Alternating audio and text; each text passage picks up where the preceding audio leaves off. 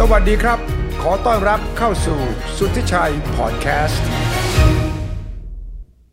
สวัสดีครับต้อนรับเข้าสู่สัพเพเหระครับทุกค่ำวันอาทิตย์ผมชวนคุณทอมเครือโสพลซึ่งจะไปซอกแซกอะไรแถวไหนมาจะมาเล่าให้ผมฟังครับเพราะว่าพอมีข่าวปั๊บเนี่ยทอมเขาจะอยู่เฉยๆไม่ได้เขาจะต้องยกหูไปหาคนนั้นคนนี้เพื่อจะสอบถามเรื่องราวต่างๆอาทิตย์นี้มีเรื่องที่ต้องเช็คมากเลยครับการเมืองนี่อยู่ในภาวะที่น่าตื่นเต้นอย่างยิ่งโดยเฉพาะความเปลี่ยนแปลงของพลเอกประวิตรวงษ์สุวรรณรองนายกรักษาการนายกรัฐมนตรีผมต้องถามทอมว่าสังเกตไหมว่าลุงป้อมเปลี่ยนไปอย่างไรสวัสดีครับทอมครับสวัสดีครับพี่ครับสวัสดีทุกคนครับนี่เปลี่ยนไปยังไงเหรอพี่ท่านบิ๊กป้อมนี่โอ้หลังจากที่ขึ้นมาเป็นรักษาการนายกรัฐมนตรีนี่แหมกระฉับกระเฉงไม่ต้องมีใครมาประคองฉันอีกต่อไปแล้วก็ตอบคำถามคล่องแคล่วทำไมคนเดียวแค่ข้ามคืนเปลี่ยนเป็นคนละคนได้ยังไงทอมก็พี่อาจจะรู้นะว่าสำหรับผู้ชายนะครับพี่ที่มีปัญหาเรื่องทางเพศใช่ไหมเขาก็จะให้กินยาไวแอคราที่นึกออกไหมแต่สำหรับผู้ชายที่อาจจะมีปัญหาเรื่องอำนาจเนี่ยนะเหมือนหรืออะไรเงี้ยเขาก็จะให้กินยาเนี่ยนะคือยาที่เรียกว่าอำนาจโอ้โหพอกินยาที่เรียกว่าอำนาจปุ๊บนะเม็ดเดียวนะเม็ดเดียวเอาอยู่นะเม็ดเดียวเลยพี่โอ้โหยิ่งกว่าไวแอคราอ่ะแน่นอนนะเขาเรียกว่ายาอำนาจยาเกียรติกุลใช่ไหมครับ power pillเนี่ยพี่ต้องใช้คำนี้ไวแอครานี่คือ sex pill ท่านประวิตรเขาได้กิน power pill พี่พี่ได้กิน power pill เนี่ยพี่ power pill นะดีแค่ไหนเม็ดแห่งอำนาจยาเม็ดแห่งอำนาจดีแค่ไหนพี่ทำให้คนนะที่สมองเมื่อก่อนเนี่ยนะไม่รู้อะไรเลยนะไม่รู้ตอนนี้รู้ทุกอย่างเม็ดเดียวทำให้รู้ทุกอย่างได้สองจากเมื่อก่อนต้องประคองใช่ไหมครับพี่ไม่ค่อยมีพลังใช่ไหมใช่โอ้เม็ดอำนาจนี่เม็ดเดียวเดินกันเอาอยู่แล้วยังไงแล้วทอมคิดว่ายังไงมันเกิดการแข่งขันกันกลุ่มในพรรคพลังประชารัฐที่เชียร์ลุงตู่คนนึงกลุ่มนึงเชียร์ลุงป้อมอีกกลุ่มนึงมันจะเกิดอะไรขึ้นเนี่ยเอาว่าพิวสมมติว่าท่านนายกลุงตู่กินเม็ดยาเม็ดอำนาจเข้าไปอีกเม็ดนึงด้วยมันก็สู้กันสิหรือว่าพี่น้องการแบ่งกันคนละครึ่งเม็ดก็แล้วกันเหรอก็สำหรับใครที่อาจจะไม่เคยซื้อยาไวแอครานะนี่เคยกินเวลามันซื้อนะพี่แผงนึงมันจะมี4 เม็ดไอ้ทอมนี่มันเชี่ยวชาญไปจะมี4 เม็ดงั้นตอนนี้ไอ้4 เม็ดเนี่ยมันจะแบ่งระหว่างใครเม็ดนึงเนี่ยถูกกินไปแล้วคือท่านประวิตรใช่ไหมครับใช่ก็เหลืออีก3 เม็ดใช่ไหมก็ที่เขาบอกกันว่าคนที่รอกินอยู่ตอนนี้ก็แน่นอนบิ๊กตู่จะได้กลับมากินเม็ดนี้ไหมอีกเม็ดหนึ่งที่คนเขามองดูก็คือว่าคุณอนุทินชาญวีรกูลจะได้มากินเม็ดอันนี้ไหมเม็ดแห่งอำนาจเนี่ยนะหรือเม็ดสุดท้ายก็คือว่าจะเป็นทางศาลรัฐธรรมนูญว่าอำนาจจะโยนกลับไปที่ศาลรัฐธรรมนูญไหมที่สุดท้ายแล้วจะเป็นคนที่ตัดสินทั้งหมดแน่นอนต้องตัดสินผมว่าภายในไม่นานละไม่กี่สัปดาห์จากนี้ไปละก็เดี๋ยวให้คนไทยเข้าใจนะครับ process ตอนนี้นะครับพี่ตอนนี้ทางทนายของคุณประยุทธ์จันทร์โอชาเนี่ยกลุ่มทนายของเขานะได้นำเรื่องนะครับกลับไปให้ศาลรัฐธรรมนูญวินิจฉัยแล้วว่าทำไมคุณประยุทธ์ไม่ควรจะออกจากตำแหน่งแต่ทางกลุ่มทนายคุณประยุทธ์เนี่ยไม่ได้พูดนะว่าคุณประยุทธ์เนี่ยเริ่มตำแหน่งจากวันไหนเพียงบอกว่าไม่ควรจะออกจากตำแหน่งแต่ไม่ระบุลงไปว่าสุดท้ายแล้วเนี่ยคุณประยุทธ์เนี่ยได้เริ่มดำรงตำแหน่งนายกเนี่ยเมื่อไหร่เพื่อจะนับ8 ปีนั้นถ้าฟังรองนายกวิษณุก็คือว่าที่เป็นหนังสือจากพลเอกประยุทธ์ไปให้ศาลรัฐธรรมนูญเนี่ยบอกว่าไม่ควรนับตั้งแต่2557ไม่ควรนับตั้งแต่ตอนโน้นตอนที่เป็นนายกครั้งแรกแต่ว่าจะเริ่มนับเมื่อไหร่ไม่ได้บอกก็แปลว่ายังไงก็ไม่ครบ8 ปีแหละ24 สิงหาใช่ไหมก็เราต้องมาดูไงพี่แต่ที่ผมอดแปลกใจไม่ได้อย่างนะครับพี่ด้วยส่วนตัวเนี่ยผมก็ที่นับถือคุณวิษณุเครืองามมากนะท่านก็ให้เกียรติผมตลอดนะครับ เชิญผมไปนั่งประชุมกับท่านเรียบคุณวิษณุเป็นสุภาพบุรุษที่มหัศจรรย์อย่างพี่น้อมออบน้อมคือเป็นผู้ชายไทยที่แบบเจ๋งมากนะครับพี่แต่ผมไม่เข้าใจอย่างเดียวคือท่านวิษณุตกลงทำงานให้กับประชาชนหรือสุดท้ายแล้วเป็นทนายส่วนตัวให้กับท่านนายกอ่ะคือเขาเป็นข้าราชการที่กินเงินเดือนพวกเรานะครับพี่แต่ในคดีเนี้ยเหมือนกับท่านมีหน้าที่อย่างเดียวเลยคือมาป้องกันคุณประยุทธ์จันทร์โอชาอันนี้ผมเห็นว่ามันอาจจะไม่เหมาะสมหน่อยถ้าเราเทียบกับระบบประชาธิปไตยของอเมริกาพี่ใช่ไหมครับเขาจะพูดตลอดเวลาว่าคณะรัฐมนตรีหรือทนายอย่างกับที่ก็เห็นข่าวที่เพิ่งออกมาใช่ไหมครับทนายสูงสุดของอเมริกาเนี่ยยังออกมาบอกเลยว่าสิ่งที่โดนัลด์ทรัมป์ทำเนี่ยในการที่ไปแอบซุกเอกสารเนี่ยมันผิดอันนี้ก็ต้องฝากอย่างหนึ่งว่าไม่อยากให้ใครที่อยู่ในคณะรัฐมนตรีหรือข้าราชการอย่าลืมไปว่าคนที่ท่านควรจะดูแลเนี่ยคือระบบประชาธิปไตยหรือระบบถูกต้องไม่ใช่ดูแลบุคคลที่อาจจะมองเป็นเจ้านายนะครับอันนี้มันต้องเริ่มเปลี่ยนเพราะเดี๋ยวเราจะมาคุยเรื่องนี้กันหน่อยนะเรื่องจริงๆคุณวิษณุก็อาจจะตอบทอมว่าผมก็ตีความตามกฎหมายรัฐธรรมนูญผมเรียนทางกฎหมายมาฉะนั้นจะมาบอกว่าผมตีความเข้าข้างนายกอย่างเดียวไม่ได้ผมก็อ่านกฎหมายแล้วผมก็ศึกษาแล้วผมก็เข้าใจว่าที่หนังสือท่านนายกเขียนขึ้นไปให้ศาลเนี่ยที่บอกว่าไม่ควรเริ่มนับตั้งแต่ตอนที่เข้ามาเมื่อ8 ปีที่แล้วเนี่ยก็ฟังขึ้นคุณวิษณุใช้คำว่าฟังขึ้นนะก็แปลว่ามีเหตุผลที่จะเชื่อได้ฉะนั้นคุณวิษณุก็จะบอกทอมว่าผมทำตามความเป็นมืออาชีพของนักกฎหมายนี่ฉะนั้นทอมก็ต้องฟังผมไม่เถียงไอ้พี่ผมบอกผมขอเปิดตรงนี้ก่อนผมเป็นคนที่นับถือคุณวิษณุนะครับเขาไม่เคยมีอะไรที่ทำให้ผมเนี่ยไม่มีพฤติกรรมอะไรที่จะไม่ชอบท่านเลยความหมายผมก็คือว่าบางทีเนี่ยวิธีตอบที่ดีที่สุดคืออะไรพี่ถ้าเป็นคุณมีระดับในรัฐบาลอย่างคุณวิษณุแล้วคำพูดของคุณเนี่ยมันมีความหมายใช่ไหมครับพี่บางทีเนี่ยท่านตอบคำถามพวกนี้ได้ดีขึ้นแล้วแบบปล่อยให้ศาลรัฐธรรมนูญตัดสินกันเองผมจะไม่มีความคิดเห็นเรื่องนี้บางทีการตอบเนี้ยมันเหมาะที่สุดไงพี่สำหรับคนที่เป็นข้าราชการภายใต้รัฐบาลที่ประชาชนเป็นคนจ่ายภาษีจริงแล้วท่านไม่ต้องออกมาแสดงความคิดเห็นอะไรก็ได้ท่านพูดคำเดียวเรื่องนี้เป็นเรื่องที่ศาลเรารอศาลกันนะครับเพราะว่าก็เรากลับมาพวกเราทุกคนเนี่ยรอศาลกันเพราะว่าที่ฟังดูแล้วเนี่ยภายใน30 วันก็น่าจะมีการตัดสินออกมาคุณทอมต้องไปบอกนักข่าวอย่าไปถามท่านรองนายกวิษณุบ่อยๆอย่าไปถามเจอก็คุยเรื่องอื่นซะไม่คือจริงแล้วเขามีครับผมพี่ก็รู้ผมเคยเป็นรองโฆษกให้กับท่านนายกเทศมนตรีที่นครลอสแองเจลิสนะครับพี่แล้วยังไงมันนานตอนที่เขาฝึกเราเนี่ยพี่เขาบอกบางทีเนี่ย the best comment is no comment ก็ถ้าสมมติว่า no comment บ่อยๆเนี่ยนักข่าวก็จะบอกนี่แสดงว่าท่านไม่รู้เรื่องเลยเนี่ยท่านเนี่ยเป็นถึงผู้เชี่ยวชาญด้านกฎหมายท่านต้องตอบฉะนั้นมันก็อยู่ที่ว่าคุณมองจากแง่มุมคุณวิษณุหรือมองจากแง่มุมของคนที่ไม่เห็นด้วยกับคุณวิษณุนี่ใช่ไหมผมมองจากแง่มุมผมไม่ได้ชี้คุณวิษณุอย่างเดียวนะครับพี่แต่เรื่องนี้เป็นเรื่องใหญ่มันเป็นเรื่องที่จะเปลี่ยนทิศทางของประเทศไทยไปได้ทิศทางหนึ่งเลยนะครับพี่ถูกต้องโดยที่จริงๆแล้วเนี่ยผมว่าเราควรจะอยู่กันเฉยๆสักแป๊บหนึ่งรอให้ศาลรัฐธรรมนูญเนี่ยตัดสินออกมาใช่ไม่ได้นักวิชาการที่ออกมาอยู่คนละข้างกับลุงตู่ก็พูดวิจารณ์มีความเห็นตลอดอันนั้นผมก็จะคนพวกนั้นเขาไม่ได้อยู่ในข้าราชการหรือมีตำแหน่งที่เขาจะเรียกว่าอะไรอาจจะมีวิธีที่ influence นึกออกไหมพี่มีอิทธิพลเหนือความคิดใช่เพราะเดี๋ยวในรายการเราเนี่ยจะมาคุยเรื่องอิทธิพลเรื่องอะไรกันวันนี้รายการนี้นะครับเดี๋ยวเราได้เชิญคนจะคุยเรื่องอิทธิพลเนี่ยเพราะตอนนี้ในสังคมไทยอ่ะพี่เรื่องที่ใหญ่ที่สุดเนี่ยคือเรื่องคำนี้แหละคำว่าอิทธิพลเนี่ยแหละ influence อิทธิพลจะยังไงเชิญทอมมีแขกพิเศษอะไรมาเดี๋ยวรอเขาเข้ามาแล้วเซอร์ไพรส์คนไทยดีกว่าพี่เซอร์ไพรส์เรื่องอะไรแต่ผมอยากพูดงี้ก่อนพี่มันมีรูปหนึ่งพี่ไม่รู้พี่เห็นหรือเปล่ากลายเป็นข่าวโอ้โหซุบซิบกันใหญ่แล้วว่ารูปนี้ต้องมีความหมายแน่คือรูปที่ท่านรองนายกอนุทินชาญวีรกุลได้เข้าไปพบกับประยุทธ์แล้วก็ไปกับบิ๊กป๊อกด้วยในฐานะรัฐมนตรีกลาโหมที่กระทรวงกลาโหมไม่ใช่ที่ทำเนียบนายกรัฐมนตรีป หลายคนก็ถามกันว่า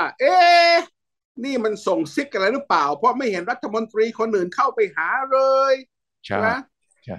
ส่งซิกหรือเปล่ามีคนพูดขนาดนี้พี่เป็นการถ่ายงานกันเลยหรือเปล่าว้าวพี่คิดเห็นยังไงกับรูปเนี่ยแล้วเดี๋ยวผมจะมาให้ความรู้สึก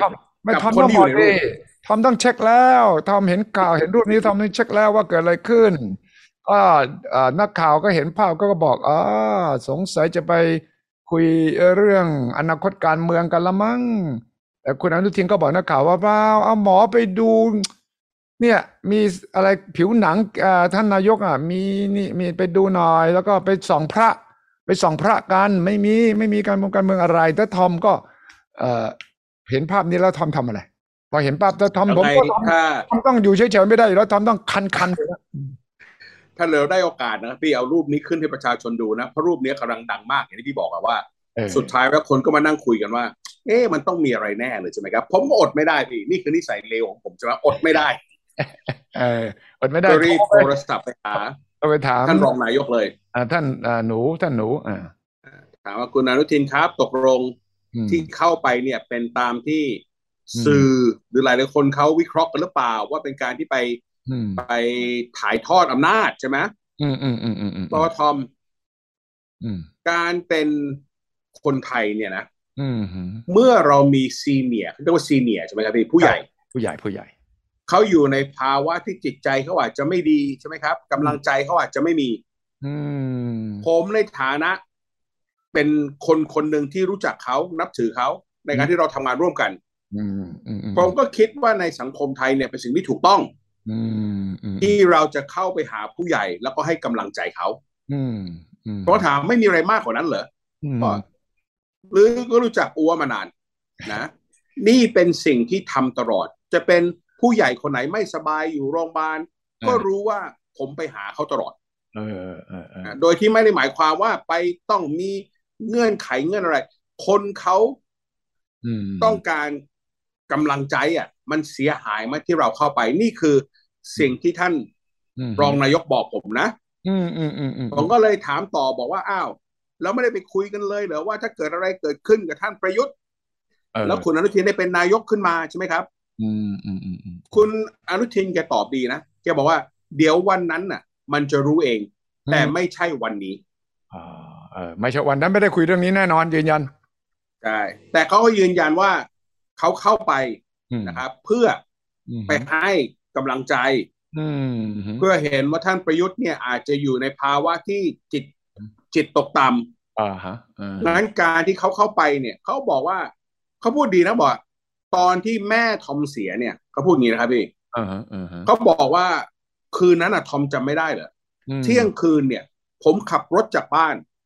มาให้กำลังใจทอมตอนที่แม่กำลังนอนเสียอยู่บนเตียงนี่เป็นสิ่งที่คือนิสัยของผมนี่เขาพูดอย่างนี้นะเพราะโอเคผมเข้าใจเขาบอกวันนั้นผมยังมาหาทอมเลยแล้วทำไมท่านประยุทธ์ที่เป็นเจ้านายโดยตรงของผมจะไม่ไปหาให้กำลังใจเขาก็โอเคก็จะได้เข้าใจรูปนั้นหน่อยจากการตอบของคุณอนุทิน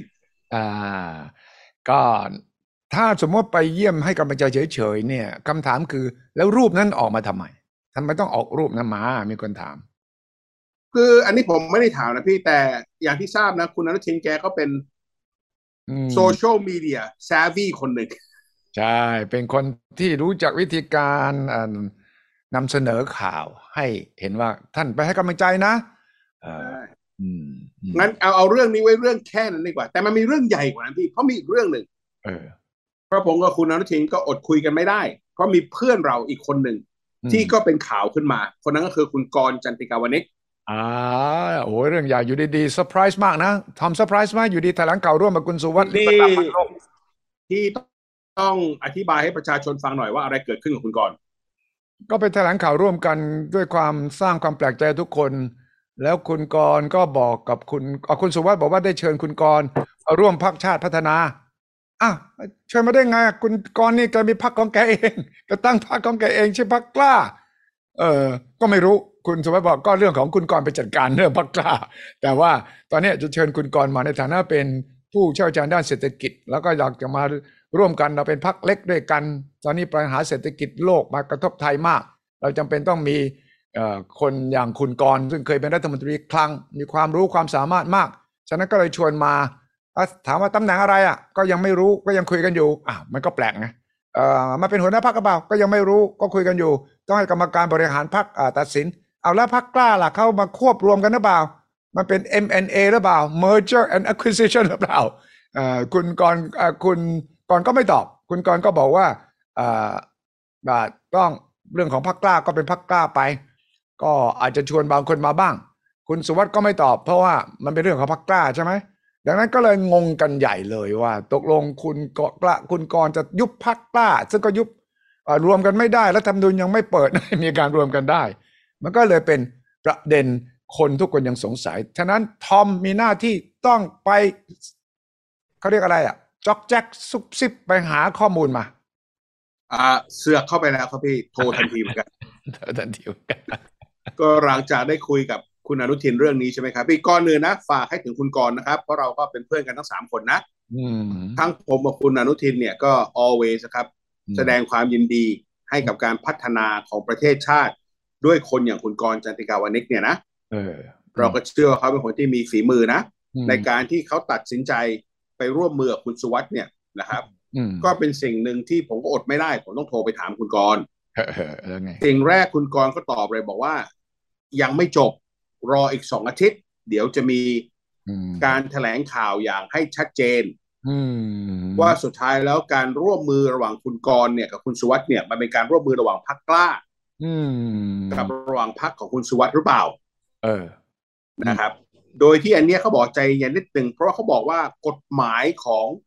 การเลือกตั้งครับพี่กฎหมายเรื่องพรรคการเมืองจะยุบเยิบรวมกันเนี่ยมันยังทำไม่ได้ใช่เขาบอกมันไม่ง่ายอย่างที่คิดแต่ผมก็ถามเลยว่าแล้วไปทำไมใช่ไหมครับพี่ก็อย่าถามว่าไปทำไมเลยดีกว่าถามว่าถ้าไปแล้วเนี่ยผลประโยชน์จะกลับมาหาประเทศชาติหรือเปล่าเขาคิดอย่างนั้นจริงครับพี่ผมว่าถ้าผมวิเคราะห์จากสิ่งที่ผมได้คุยกับคุณกรณ์นะมันมาจากการที่ตอนที่พรรคตั้งกล้าตอนที่คุณหญิงสุดารัตน์ตั้งพรรคไทยสร้างไทยเนี่ยใช่ไหมพี่มันมาจากโจทย์ว่าตอนนั้นน่ะพรรคเล็กๆเนี่ยได้ผลประโยชน์จากการที่ถ้าเขาใช้ระบบ500แทน100นึกออกไหมครับหาร500หรือหาร100พอมันมองว่าหาร100แล้วเนี่ยเพราะว่าการเป็นพรรคเล็กเนี่ยมันเหนื่อยฉะนั้นทอมพาร์ตี้ลิสต์มันจะลดลงทอมคุยกับคุณกรณ์แล้วเชื่อว่านี่เป็นเหตุผลหนึ่งที่คุณกรณ์กับคุณสุวัสด์คุยกันแล้วบอกเฮ้ยถ้าหารด้วย100พรรคเล็กคงแย่ฉะนั้นเรามาจับมือกันดีกว่าคุณคิดว่ามีเหตุผลนั่นเป็นโดยที่อันนี้ไม่ใช่คุณกรณ์บอกผมนะแต่ผมวิเคราะห์จากการที่ได้ฟังหรือว่าได้คุยหรือว่าได้เห็นสถานการณ์นะครับพี่ว่านั่นอาจจะเป็นเหตุผลหนึ่งว่าเมื่อก่อนที่เราคิดว่าจะหารด้วย500เนี่ยพรรคเล็กมีโอกาสมากเพราะพาร์ตี้ลิสต์มันจะ6-7 หมื่นเสียงก็ได้แล้วคุณกรณ์เขาดังพอที่จะได้แค่นี้ใช่ไหมครับพี่ใช่แต่พอไอ้สิ่งนี้มันไม่มีแล้วเนี่ยมันก็ต้องกลับไปตรงสสเขตใช่ไหมครับโดยที่เป็นพรรคกล้าเองหรือพรรคไทยสร้างไทยพรรคเนี่ยเขาไม่มีเขาเรียกว่าอะไรอุปกรณ์เป็น apparatus สำหรับการลงเขตไม่มีฐานเสียงเขาเรียกฐานเสียงเดิมฐานเสียงใช่โดยที่คุณสุวัสด์เราก็ต้องรู้ว่าเป็นนักการเมืองเก่าแก่ใช่นะครับอยู่พื้นที่ที่เขาคุมมาไว้ 7-8 คนก็มานานแล้วแล้วผมเชื่อว่านี่ก็เป็นเหตุผลหนึ่งที่2 คนนี้ตัดสินใจเจอกันแต่การแถลงข่าวเนี่ยมันยังไม่บอกว่าพรรครวมกันใช่แต่ที่ผมฟังดูแล้วเนี่ยที่ยังไม่บอกอันเนี้ยอาจจะเป็นเพราะว่ามันมีเรื่องกฎหมายการเลือกตั้งกฎหมายนู้นกฎหมายนี้โดยที่คุณกรณ์ก็ฝากมาอย่างเดียวบอกว่ารอกันอีก2 อาทิตย์เดี๋ยวข่าวจะออกมาชัดเจนว่าคุณกรณ์จันติกาวานิชจะกลับมาช่วยประเทศชาติยังไงคุณคำถามนะทอมต้องคิดอยู่ในใจต้องถามว่าถ้ายังไม่พร้อมทำไมรีบออกแถลงข่าวก่อนเพราะเขาต้องคาดการณ์ว่านักข่าวต้องถามคำถามนี้แน่นอนถ้าคุณยังไม่พร้อมจะตอบว่าคุณรวมพรรคกันหรือเปล่าคุณแถลงข่าวทำไมมันมีจังหวะไทมิ่งอะไรใช่ไหมที่ต้องแถลงข่าวตอนอันนี้ก็ขอโทษทีนะครับต้องขอผมไม่ได้ถามตรงนั้นนะนี่ทีหลังเป็นนักข่าวต้องหัดตั้งคำถามเหล่านี้ทอมมันห่วยพี่ผมยังไม่เก่งเท่ากับจอมขวัญใช่คำถามแรกคือว่าตอบไม่ได้ไงทั้งคุณสุวัสด์ทั้งกรณ์ว่าตกลงที่แถลงข่าวเนี่ยแค่บอกว่า2 คนจับมือกันแล้วจบเหรอแล้วคุณจะไม่ตอบคำถามต่อไปเลยเหรอว่าคุณมีพรรคนะคุณกรณ์คุณตั้งพรรคกล้านะ แล้วคุณสุวัสดิ์คุณก็ไปชวนเข้ามาคุณก็รู้ว่าเขามีพรรคนะเหมือนกับว่าคุณรู้ว่าเขามีบ้านมีเมียมีลูกมีครอบครัวอยู่ดีคุณดึงเข้ามาคนเดียวได้ไงคุณชวนคนอื่นเข้ามาด้วยเปล่าก็อยู่ที่เขาครับก็จะเอามาด้วยหรือเปล่าครับว่าลูกพรรคคนอื่นมาด้วยเปล่าครับมันก็แปลกไงทอมไอ้ยุคสมัยนี้จะมาอยู่ดีๆแถลงข่าวแล้วไม่ตอบคำถามไม่ได้นะทอมถึงบอกพี่ว่าเป็นบทเรียนสำหรับทุกคนใช่ไหมครับพี่เพราะพี่พูดถูกเลยเดินไปข้างหน้าเนี่ยการแถลงข่าวการอะไรในโซเชียลมีเดียเนี่ยมันมีคำถามที่ตามมาได้เยอะมากงั้นถ้าไม่พร้อมเนี่ยก็ต้องระมัดระวังเอาไว้แต่สำหรับคุณกรณ์ผมได้ยกพูดผมก็เดานะว่าทั้งสองท่านเนี่ยก็มีประสบการณ์ชีวิตเยอะการเมืองเยอะคงจะเป็นช่วงจังหวะเวลาเนี่ยที่ต้องแถลงที่ผมฟังคุณกรณ์นะครับพี่เหมือนกับว่ามันเกี่ยวกับเรื่องกฎหมายการเลือกตั้งเนี่ยมันอาจจะต้องทำอย่างนี้ก่อนเพื่อไปอีกขั้นหนึ่งมั้งกว่าอันนี้ผมไม่รู้นะเข้าใจผมเชื่อว่ามันมีประเด็นเรื่องขั้นตอนกฎหมายแต่ถ้าสมมุติว่าขั้นตอนกฎหมายยังไม่เสร็จแล้วคุณบอกว่าเปิดแถลงข่าวร่วมและคุณรู้ว่าคำถามจะมาแล้วคุณตอบไม่ได้เนี่ยมันก็ยิ่งสร้างความงุนงงมันก็ไม่ชัดเจนทำไมคุณไม่รอให้พร้อมก่อนล่ะสมมติอีก2 อาทิตย์ที่ว่าเนี่ยนะคุณพอจะตอบได้ว่าเอาเลขาธิการพรรคคุณน่ะคุณอัธวิทย์มาด้วยหรือเปล่าทีมเศรษฐกิจที่คุณตั้งเอาไว้เนี่ยจะมาด้วยหรือเปล่าแล้วอนาคตของพรรคกล้าเป็นอย่างไรทั้งหมดเนี่ยคุณจะเตรียมแถลงข่าวคุณต้องรู้ว่าคำถามนี้ต้องมาแล้วถ้าคุณบอกว่ายังไม่ชัดเจนครับยังรออยู่ครับต้องให้คณะกรรมการบริหารประชุมอยู่ครับเนี่ย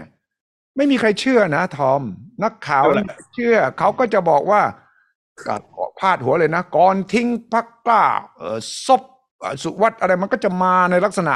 ที่คงจะไม่ใช่สิ่งที่คุณกรณ์หรือคุณสุวัสดิ์อยากจะเห็นพาดหัวอย่างนี้อยากจะเห็นเป็นการจับมือกันแล้วก็ที่น่ากลัวที่มันงงกว่านั้นก็คือคุณอัธวิทย์ซึ่งเป็นเลขาธิการพรรคกล้าเนี่ยก็เขียนขึ้น Facebook ตัวเองสั้นๆว่าผมเชื่อในพี่กรณ์แล้วก็สั้นๆเสร็จแล้วก็มีแฮชแท็กกล้าพัฒนาชาติอะไรนี่สักอย่างก็คล้ายๆก็มีชื่อแล้วนะมีชื่อรวมพรรคที่จะมารวมกันชื่อกล้าพัฒนาชาติไทยอะไรสักอย่างก็แสดงว่าไม่เตรียมกันเหรอแต่ว่าคุณอัธวิทย์จะพูดเรื่องชื่อพรรครวมพรรคแต่คุณสุวัสดิ์กับคุณกรณ์บอกยังไม่มีอะไรเลยเนี่ยมันคือนี่ไงอยู่บริหารการนำเสนอข่าวต่อประชาชนเนี่ยทอมก็รู้นี่ในฐานะเป็นอดีตโฆษกแล้วก็เป็นคนเข้าใจเรื่องสื่อสารว่าคุณไม่สามารถเอามานั่งแถลงข่าวโดยที่คุณไม่ตอบคำถามได้นะตรงนี้แหละพี่ผมเห็นด้วยกับที่พี่พูดทุกอย่างเลยและนี่ก็เป็นปัญหา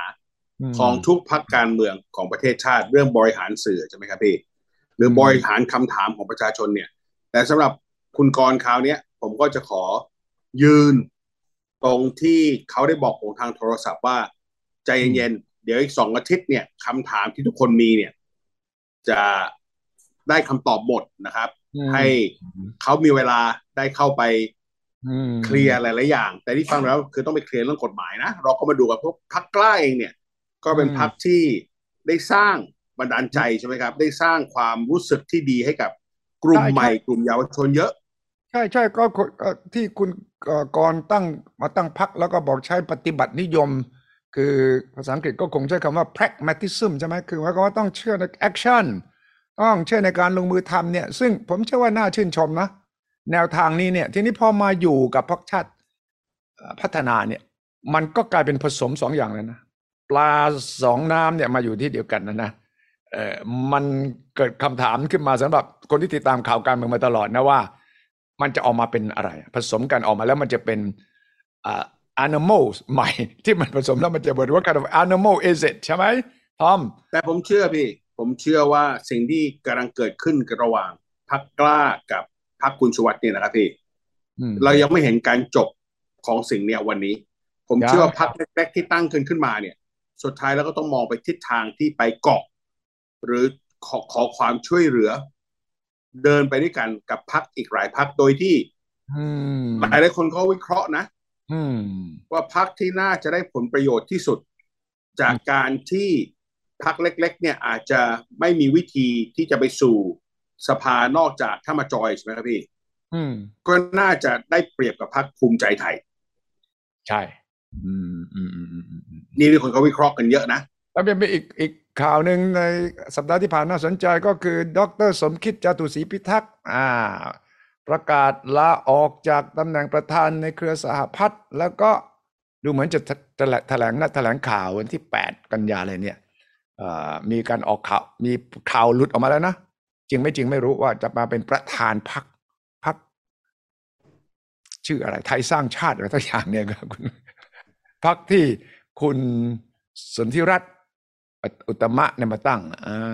ฉะนั้นนั่นก็เป็นอีกเรื่องหนึ่งที่น่าสนใจน่าวิเคราะห์มากทอมครับวันนี้เรามีแขกพิเศษเป็นยังไงแนะนำหน่อยครับแขกวันนี้คือผมเนี่ยครับพี่ก็อย่างที่ทราบนะก็อีกรัฐมนตรีหนึ่งที่ผมสนิทมากก็คือท่านสมศักดิ์เทพสุทินรัฐมนตรีกระทรวงยุติธรรมนะครับพี่ครับท่านเนี่ยก็มีโครงการขึ้นมาที่จะดูแลความยุติธรรมหรือปลอดภัยให้กับสุภาพสตรีนะครับให้กับพวกโจรนะครับหรือนักโทษที่สุดท้ายแล้วเนี่ยออกมาจากคุกแล้วเนี่ยก็ยังทำร้ายประชาชนอยู่ท่านสมศักดิ์ก็เลยได้เชิญทนายชื่อดังทุกคนคงรู้จักหมดนะทนายตั้มจะมาแล้วใช่ไหมเข้ามาแล้วสวัสดีครับทนายตั้มสวัสดีครับสวัสดีครับคุณสุชัยครับสวัสดีพี่ทอมครับทนายตั้มเนี่ยนะครับก็ยังอาจจะรู้ข่าวกันดีนะเป็นผู้ชายที่ถ้าผมไปนั่งกินข้าวด้วยตามร้านก๋วยเตี๋ยวผมจะไม่ค่อยกล้านั่งข้างนะทำไมอ่ะทำไมครับคุณหล่อสู้ไม่ได้ใช่ไหม1ผมหล่อสู้ไม่ได้นะกับ2โอ้โหคนนี้ต้องบอกเลยครับพี่เป็นวีรบุรุษเรื่องแฉใช่ข่าวที่ทำให้สังคมรู้เยอะมากทนายตั้มช่วยแนะนำตัวเองให้ประชาชนรู้จักเลยได้ไหมครับเอาเลยครับก่อนอื่นต้องสวัสดีท่านผู้ชมทุกคนนะครับแล้วก็วันนี้เป็นเกียรติมากเลยนะครับที่ได้มาร่วมรายการกับคุณสุทธิชัยหยุ่นแล้วก็พี่ทอมเครือโสพลนะครับติดตามรายการอยู่มานานนะครับก็ผมทนายตั้มสิทธาเบี้ยบังเกิดนะครับก็เป็นทนายความเจ้าของสำนักงานกฎหมายสิทธาลอเฟิร์มนะครับแล้วก็เป็นเลขาธิการมูลที่ทีมงานทนายประชาชนเพื่อเยาวชนและสังคมนะครับแล้วตอนนี้ไปช่วยอะไรท่านสมศักดิ์นะครับเลยลองอธิบายสิ่งที่ท่านสมศักดิ์ฝากมาให้ประชาชนรู้เรื่องหน่อยสิคืออย่างนี้ครับพี่ทอมของผมเนี่ยมันจะมีพวกคนที่เป็นเหยื่อเกี่ยวกับเรื่องการล่วงละเมิดทางเพศนะครับมาปรึกษาผมเนี่ยค่อนข้างที่จะบ่อยนะครับแล้วก็มันก็มีหลายเคสนะครับที่เป็นข่าวที่ไม่เป็นข่าวก็มีเยอะนะครับที่เป็นข่าวดังๆเนี่ยก็มีเรื่องที่ผมไปเปิดโปงเรื่องของรองหัวหน้าพรรคหนึ่งนะครับที่มีการล่วงละเมิดผู้หญิงเนี่ยหลายคนเลยทีเดียวนะครับเมื่อประมาณช่วงต้นปีที่ผ่านมานะครับช่วงเดือนเมษานะครับหลังจากนั้นเนี่ยก็มีดาราช่อง7นะครับถูกตำรวจล่วงละเมิดทางเพศก็มาปรึกษาผมนะครับแล้วก็ดำเนินคดีตามกฎหมายละแล้วทีนี้มันก็มีไอ้ข่าวคึกโครมครับที่เป็นข่าวล่าสุดเนี่ยเมื่อไม่กี่วันที่ผ่านมานะครับเป็นเรื่องเกี่ยวกับน้องดาราคนหนึ่งนะครับถูกไฮโซนะครับซึ่งเป็นอดีตหลานรัฐมนตรีเนี่ยล่วงละเมิดทางเพศนะครับผมก็ได้ดำเนินการพาไปให้การแล้วก็คัดค้านการประกันตัวจนตอนนี้เขาอยู่ในเรือนจำนะครับหลังจากนั้นเนี่ยผมก็มาคุยกับทางผู้เสียหายเนี่ยนะครับว่าว่าเราจะทำยังไงเพื่อจะไม่ให้เหตุการณ์แบบนี้มันเกิดในอนาคตเพราะว่าพวกเนี้ยส่วนมากเขาทำความผิดนะครับเขาก็จะทำซ้ำๆเดิมๆเหมือนกับทุกครั้งเพราะว่าเขาคิดว่าไม่มีกฎหมายไม่มีใครทำอะไรเขาได้กฎหมายก็เอาเขาไม่ได้นะครับก็เลยรวมตัวกันนะครับเข้าไปหาท่านรัฐมนตรีสมศักดิ์นะครับเพื่อที่จะขอแนวทางว่าเราควรจะต้องมีกฎหมายหรือว่าท่านจะออกมาตรการยังไงไม่ให้พวกที่กระทำความผิดไปแล้วเนี่ยมากระทำความผิดซ้ำเมื่อรับโทษไปแล้วครับครับฉะนั้นมาตรการที่ว่านี้ท่านรัฐมนตรียุติธรรมมีแนวทางยังไงแล้วก็ฝากทนายตั้มมาต่อยอดยังไงครับครับก็คือพอไปถึงนะครับก็ทราบจากทางกระทรวงยุติธรรมเนี่ยว่าท่านรัฐมนตรีท่านเคยเสนอกฎหมายไปตัวหนึ่งชื่อว่าภาษาอังกฤษว่า JSOC นะครับเป็นป้องกันการกระทำความผิดซ้ำนะครับท่านก็อธิบายให้ฟังว่าเนี่ยตอนนี้กฎหมายเนี่ยผ่านสภาแล้วเดี๋ยวรอขั้นตอนของกฎหมายอีกนิดหน่อยก็เอามาประกาศใช้แล้วนะครับกฎหมายตัวนี้เนี่ยเป็นกฎหมายที่ดีมากเลยนะครับต้องยอมรับว่าท่านรัฐมนตรีเนี่ยท่านมองการไกลมาตั้งนานแล้วในเรื่องนี้นะครับท่านก็อธิบายว่ากฎหมายตัวนี้เนี่ยคือสมมุติว่ามีคนกระทำความผิด3ประเภทใหญ่ๆนะครับคุณสุชัยพี่ทอมก็คืออย่างแรกเนี่ยเป็นเรื่องเกี่ยวกับล่วงละเมิดทางเพศข่มขืนอนาจารอะไรพวกนี้นะครับอันที่2เนี่ยเป็นเรื่องเกี่ยวกับความผิดเกี่ยวกับชีวิตร่างกายพวก ฆ่าคนตายหรือว่าจ้างวานพยายามฆ่าอะไรต่างๆนะอันที่3เนี่ยเกี่ยวกับเสรีภาพพวกเรียกค่าไถ่พวกนี้เนี่ยพอเข้าไปอยู่ในเรือนจำแล้วเนี่ยเขาจะมีการตรวจสภาพจิตกันนะครับว่าเอ่ออยู่ในขั้นตอนไหนอะไรยังไงนะครับแล้วพอตอนศาลตัดสินเนี่ยนะครับจะมีมาตรการนอกจากจำคุกแล้วนะครับยังให้มีการคุมประพฤตินะครับโดยการติดกำไร EM นะครับ10 ปีสูงสุดนะครับเพื่อควบคุมว่าหลังจะออกมาแล้วเนี่ยอยู่ในเขตตรงไหนจุดตรงไหนแล้วมีการกระทำหรือว่ามีแนวโน้มจะทำความผิดไหมถ้ามีแนวโน้มจะทำความผิดเนี่ยนะครับกฎหมายฉบับนี้เนี่ยสามารถที่จะเอาตัวมาคุมขังได้อีก3 ปีเลยนะครับก็ไม่ให้ทำซ้ำพฤติกรรมไม่ซ้ำแล้วก็จะได้ตามกิจกรรมเดินไปไหนทำอะไรเนี่ยจะได้มีมอนิเตอร์ได้ตลอดมอนิเตอร์ได้ตลอดครับถูกต้องแล้วครับแล้วก็มันก็จะเป็นเหมือนจิตวิทยาครับว่ามีคนจับตาดูอยู่ตลอดนะครับทำให้ตัวของผู้ที่ได้รับโทษแล้วออกมาแล้วเนี่ยก็กลัวว่าจะได้มีคนจับตาอยู่เราก็ไม่อาจจะไม่กล้ากระทำความผิดนะครับอันนี้ก็คือว่าที่กฎหมายเขามุ่งหวังในส่วนนี้นะครับทอมที่ฟังจากรัฐมนตรียุติธรรมและทนายตั้มเนี่ยทอมคิดว่าที่ทอมบอกผมว่าน่าสนใจมากและเป็นก้าวสำคัญเนี่ยในแง่ไหนก็กลับมาสิ่งที่ทนายตั้มพูดใช่ไหมครับพี่เรื่องละเมิดทางเพศเนี่ยมันเป็นสิ่งที่ผู้ชายเวลาทำแล้วเนี่ยมันทำซ้ำซากถึงนะพี่เพราะว่าทำแล้วถ้าไม่มีใครจับได้หรือว่าสังคมไทยก็ยังอายอยู่ไม่มีใครไปแจ้งก็ทำแล้วทำอีกใช่ไหมนี่คือว่าทำแล้วก็ดูอย่างคดีอย่างที่ทนายตั้มได้แฉออกมาเนี่ยรูปอดีตรองนายกคนหนึ่งใช่ไหมครับพี่ที่เป็นนักการเมืองรองหัวหน้าพรรคเนี่ยมันชัดเจนว่าพฤติกรรมละเมิดเพศเนี่ยมันไม่ได้ทำทีเดียวหรอกใช่ไหมครับพี่หรือคดีอย่างเงี้ยมันหลายทีแล้วเราก็ได้เห็นใช่ไหมครับพี่ว่าคนเวลาเข้าคุกไปแล้วเนี่ยเวลาออกมาเนี่ยแล้วไม่มีคนจับตาดูเนี่ยใช่ไหมครับสุดท้ายอะไรเกิดขึ้นก็ทำความผิดซ้ำซากแล้วที่น่าสนใจในต่างประเทศด้วยนะแล้วในไทยก็จะเริ่มมีแนวโน้มนั้นคือคนที่ทำอย่างนี้เนี่ยเป็นคนมีอำนาจมีเงินมีบารมีมีคอนเน็กชันยิ่งยากเลยที่จะไปจับผิดได้ทนายตั้มเจอหลายเคสคงจะเจอแบบนี้ด้วยไหมว่าเนี่ยพอคนที่ทำเนี่ยทำผิดได้ซ้ำแล้วไม่กลัวจะถูกจับเพราะว่าเขาใหญ่เขามีตำแหน่งเขามีเพื่อนอยู่ในวงการยิ่งทำให้การไปตามจับเครือข่ายเหล่านี้ยากขึ้นไหมทนายคือพวกเนี้ยนะครับเวลาเขาก็ทำความผิดเนี่ยมันเป็นเรื่องที่รู้เห็นกันแค่2 คนระหว่างผู้หญิงกับผู้ชายหรืออาจจะมีลูกน้องของผู้ชายเนี่ยนะครับรู้เห็นด้วยอันนี้มันเป็นเรื่องของพอเกิดการกระทำความผิดแล้วเนี่ยพวกนี้เนี่ยเขาก็จะอ้างตัวนะครับว่าตัวเองเนี่ยใหญ่โตแค่ไหนแล้วก็ทำไปเนี่ยคุณไปแจ้งความหรือคุณไปร้องแล่แหกกระเชิญเนี่ยไม่มีใครเชื่อคุณหรอกนะครับแล้วพ่อฉันใหญ่พ่อฉันเป็นใครอะไรยังไงเนี่ยนะครับมันก็ทำให้เหยื่อเนี่ยกลัวเพราะเหยื่อกลัวเนี่ยไม่กล้าที่จะไปดำเนินคดีนะครับพวกนี้เนี่ยมันก็รู้สึกเฮ้ยเราทำผิดเราทำผิดแล้วมันไม่มีคนดำเนินการกับเรานะมันก็รู้สึกย่ามใจครับพอย่ามใจก็เลยกระทำความผิดซ้ำๆอย่างเงี้ยอยู่เรื่อยเลยนะครับครับแล้วทอมคิดว่าแนวโน้มอย่างนี้ในสังคมไทยจะเปลี่ยนไหมคนคือผมเนี่ยที่ผมคือผมเนี่ยเป็นผู้ชายที่มีลูกสาว2 คนในวัยอายุที่19 กับ16 17ใช่ไหมครับพี่โดยที่พ่อเป็นห่วงไม่ได้ว่าสิทธิของสุภาพสตรีในประเทศไทยเนี่ยผมก็เห็นแล้วว่ามันเราไม่ค่อยให้เกียรติเรื่องนี้ใช่ไหมครับพี่อย่างที่บอกผู้ชายเวลามีอำนาจปุ๊บก็คิดว่าละเมิดเพศได้อะไรได้ใช่ไหมครับแต่อย่างที่บอกในสุดท้ายแล้วก็อ้างนู่นอ้างนี่แล้วสุดท้ายแล้วที่ผมเป็นห่วงที่สุดเนี่ยคือผู้หญิงเวลาโดนเนี่ยก็จะไม่กล้ามาส่วนใหญ่จะอายไม่อยากจะเป็นข่าวแล้วก็อาจจะแบบ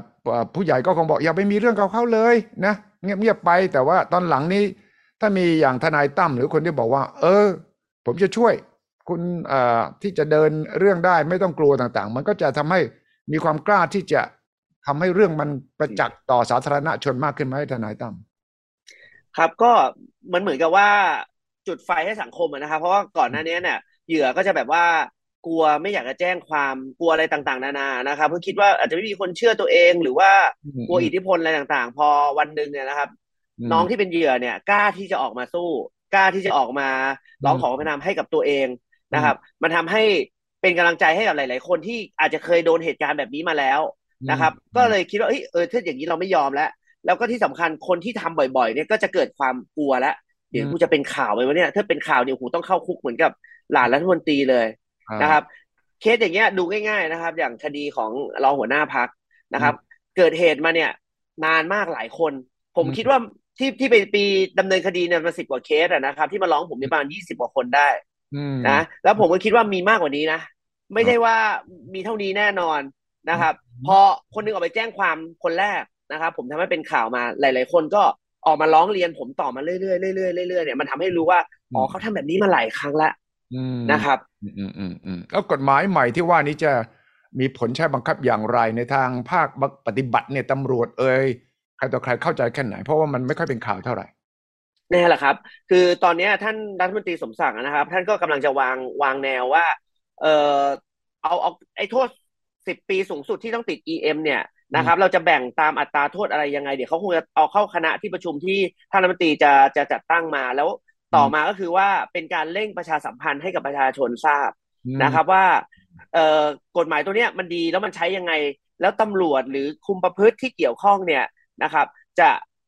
รวบรวมพยานหลักฐานหรือจะตรวจสอบบุคคลที่ออกจากเรือนจำออกจากคุกไปแล้วเนี่ยได้โดยวิธีไหนยังไงนะครับคือเรื่องเนี่ยครับพี่ที่ผมเห็นด้วยเนี่ยคืออะไรคือบางทีเนี่ย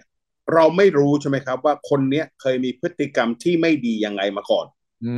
แต่เวลาเขาต้องติด EM ขึ้นมาเนี่ยน้อยมันก็เตือนสติใช่ไหมครับใช่สำหรับผู้หญิงหรือใครที่จะไปอยู่ใกล้ชิดกับผู้ชายคนนี้หรือผู้หญิงคนนี้ใช่ไหมครับพี่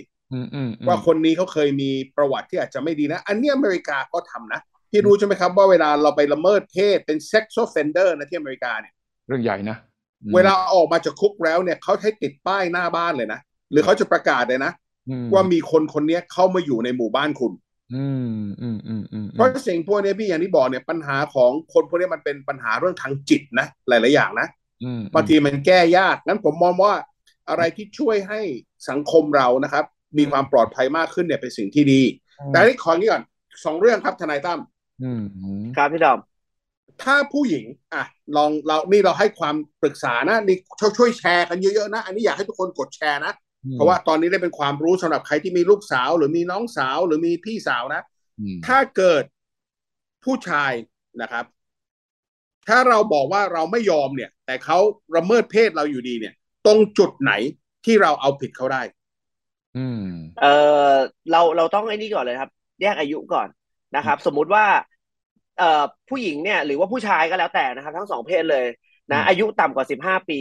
นะครับตามกฎหมายเลยเขาบอกว่าจะยินยอมหรือไม่ยินยอมเนี่ยก็ถือเป็นการกระทำชำเรานะครับมีความผิดอยู่ดีนะครับแต่ถ้าอายุตั้งแต่15ขึ้นไปนะครับอันนี้เนี่ยถ้าเกิดว่าไม่ยินยอมก็จะมีความผิดนะครับแต่ว่าเรื่องภาคผู้เยาว์ก็ยังอยู่นะอันนี้ผมพูดถึงเรื่องข่มขืนก่อนนะครับทีนี้เนี่ยสมมติว่าเราเนี่ยมีคนที่เรารู้จักหรือญาติเราเนี่ยถูกกระทำไม่ดีโดยที่เราไม่ยินยอมนะครับหรือว่าอายุต่ำกว่า15 ปีนะครับอย่างแรกที่เราจะต้องทำเลยนะครับคือการเก็บหลักฐานนะหลักฐานในที่นี้คืออะไรบ้างไม่ว่าจะเป็นหลักฐานข้อความแชทหรือหลักฐานเกี่ยวร่างกายเลยที่เวลาเราโดนล่วงละเมิดแล้วเนี่ยเราต้องเอาตัวเราเนี่ยรีบไปตรวจให้ไวที่สุดนะครับไม่ว่าจะตรวจปัสสาวะตรวจเลือดอะไรก็แล้วแต่เพื่อที่จะได้ดูผลว่ามันมีนอกจากการร่วมทางเพศแล้วเนี่ยนะครับการล่วงละเมิดแล้วยังมีการให้เราทานสารเสพติดหรือว่ามีการใส่ยาอะไรให้เราหลับหรือเปล่านะครับไอเนี่ยหลักฐานต่างๆเหล่านี้ไม่ว่าจะเป็นทางแชทข้อความการคุยโทรศัพท์หรือว่าหลักฐานพวกนี้จะเป็นหลักฐานสำคัญในการดำเนินคดีเขาได้ในอนาคตนะครับและที่สำคัญที่สุดเลยนะครับใครที่โดนกระทำนะครับต้องรีบปรึกษาผู้ปกครองหรือว่าพ่อแม่หรือคนที่ใกล้ชิดที่ตัวเองไว้วางใจให้ไวที่สุดนะครับเพราะบางทีเราเป็นเด็กนะครับเราอาจจะคิดมากคิดนู่นคิดนี่อะไรนะครับแต่ว่าถ้าเกิดว่าเราได้ปรึกษากับผู้ใหญ่แล้วเนี่ยผู้ใหญ่เขาจะแนะนำแนวทางได้นะครับแล้วก็ต้องแจ้งความเนี่ยให้ไวที่สุดนะครับเพราะว่าการแจ้งความเร็วเท่าไหร่เนี่ยนะครับมันก็ดูน่าเชื่อถือกว่าผ่านมานานๆนะครับเพราะมันเหตุเกิดสดๆเนี่ยนะเราไม่มีเวลาที่จะไปคิดในการกลั่นแกล้งใครอะไรอยู่แล้วนะครับอันนี้ก็ฝากเอาไว้ครับแต่ฝากถามแทนผู้ชายหน่อยนะครับอย่าเพิ่งทัวร์ลงพี่นะฝ่ายผู้ชายหลายคนก็จะเถียงว่าอ้าวก็เด็กมันให้ท่านี่ใช่ไหม มันมาโอ้ดูแต่งตัวแหมใครแหมเอามาขายเซ็กเลยสุดท้ายแล้วก็บอกว่าให้ซื้อมือถือให้อะไรอย่างงี้ให้ฉันก็หลงไปแล้วจะมาว่าอะไรฉันน่ะก็เด็กมันให้ท่าทนายตั้มจะตอบยังไงนี้หรือว่ากล่าวหาว่าผู้หญิงมาแบล็กเมลมันก็จะมีผู้หญิงมาแบล็กเมลอย่างนะผู้หญิงมาแบล็กเมลก็เนี่ยแหมตอนที่จะมีอะไรกับฉันก็โอเคหมดพอรู้ว่านะคุณทอมชอบมีเพื่อนสนิทก็เลยแบล็กเมลเลยเดี๋ยวนี้เขามีคำใหม่เรียกเขามีคำคุณชัยรู้ใช่ไหมครับเดี๋ยวนี้เขาไม่เรียกว่ากิ๊กแล้วนะเขาเรียกว่าเพื่อนสนิทอ๋อละแหมก็เฉยมาทอมก็มีมานานแล้วเพื่อนสนิทคืออย่างนี้อย่างที่พี่ทอมเขาเป็นห่วงกังวลเลยในมุมของผู้ชายนะครับคือต้องบอกก่อนว่าผู้หญิงเนี่ยสมมติว่าไม่ว่าเราจะไปมองว่าเขาให้ท่าหรือแต่งตัวโป๊ยั่วอะไรก็แล้วแต่ถ้าเกิดเขาไม่ยินยอมนะถึงแม้จะแต่งตัวโป๊อะไรก็แล้วแต่นะครับเราก็ไม่มีสิทธิ์จะไปทำอะไรเขาอันนี้คือข้อแรกก่อนแต่ว่าถ้าเกิดว่าเขาพร้อมอ่ะเขายินยอมยินดีมีอะไรกับเรานะครับแล้วปรากฏว่าตอนหลังเขาเกิดไปแจ้งความดำเนินคดีแล้วเนี่ยอันนี้เท่ากับว่าเขาแจ้งความเท็จแล้วนะครับอันนี้ก็อาจจะเข้าข่ายอยากจะแบล็กเมลหรือต้องการเงินอะไรก็ได้แต่ว่าพวกแบล็กเมลเนี่ยมันจะมีทรายมาว่าเอ๊ะมีการเรียกเงินเรียกทองหรือมีการต่อรองผลประโยชน์อะไรกันนะครับแต่ถ้าเกิดว่าเขาไม่ได้ต้องการอะไรเลยนะอันนี้มันอยู่กัน2 คนแล้วมันต้องไปว่าด้วยกันพยานหลักฐานแล้วล่ะครับคราวนี้จะให้ทนายตั้มจะฝากกำลังใจให้ฝ่ายผู้หญิงยังไงว่าเพราะว่าแน่นอนพอผู้หญิงออกมาแฉใช่ไหมก็จะโดนอัดกลับอย่างเงี้ยทนายตั้มจะบอกผู้หญิงพวกนี้ทุกคนยังไงว่าไม่ต้องกลัวการอัดกลับอย่างนี้ใช่ครับก็คือเข้าใจน้องๆผู้หญิงหลายคนออกมาร้องเรียนหรือว่าไปแจ้งความอะไรเป็นข่าวอะไรเนี่ยตัวเองก็เสียหายแล้วแหละนะครับนอกจากถูกกระทำแล้วเนี่ยบางทีก็ต้องไปเล่าเรื่องซ้ำๆให้กับทางผู้สื่อข่าวหรือใครฟังนะครับแต่ว่า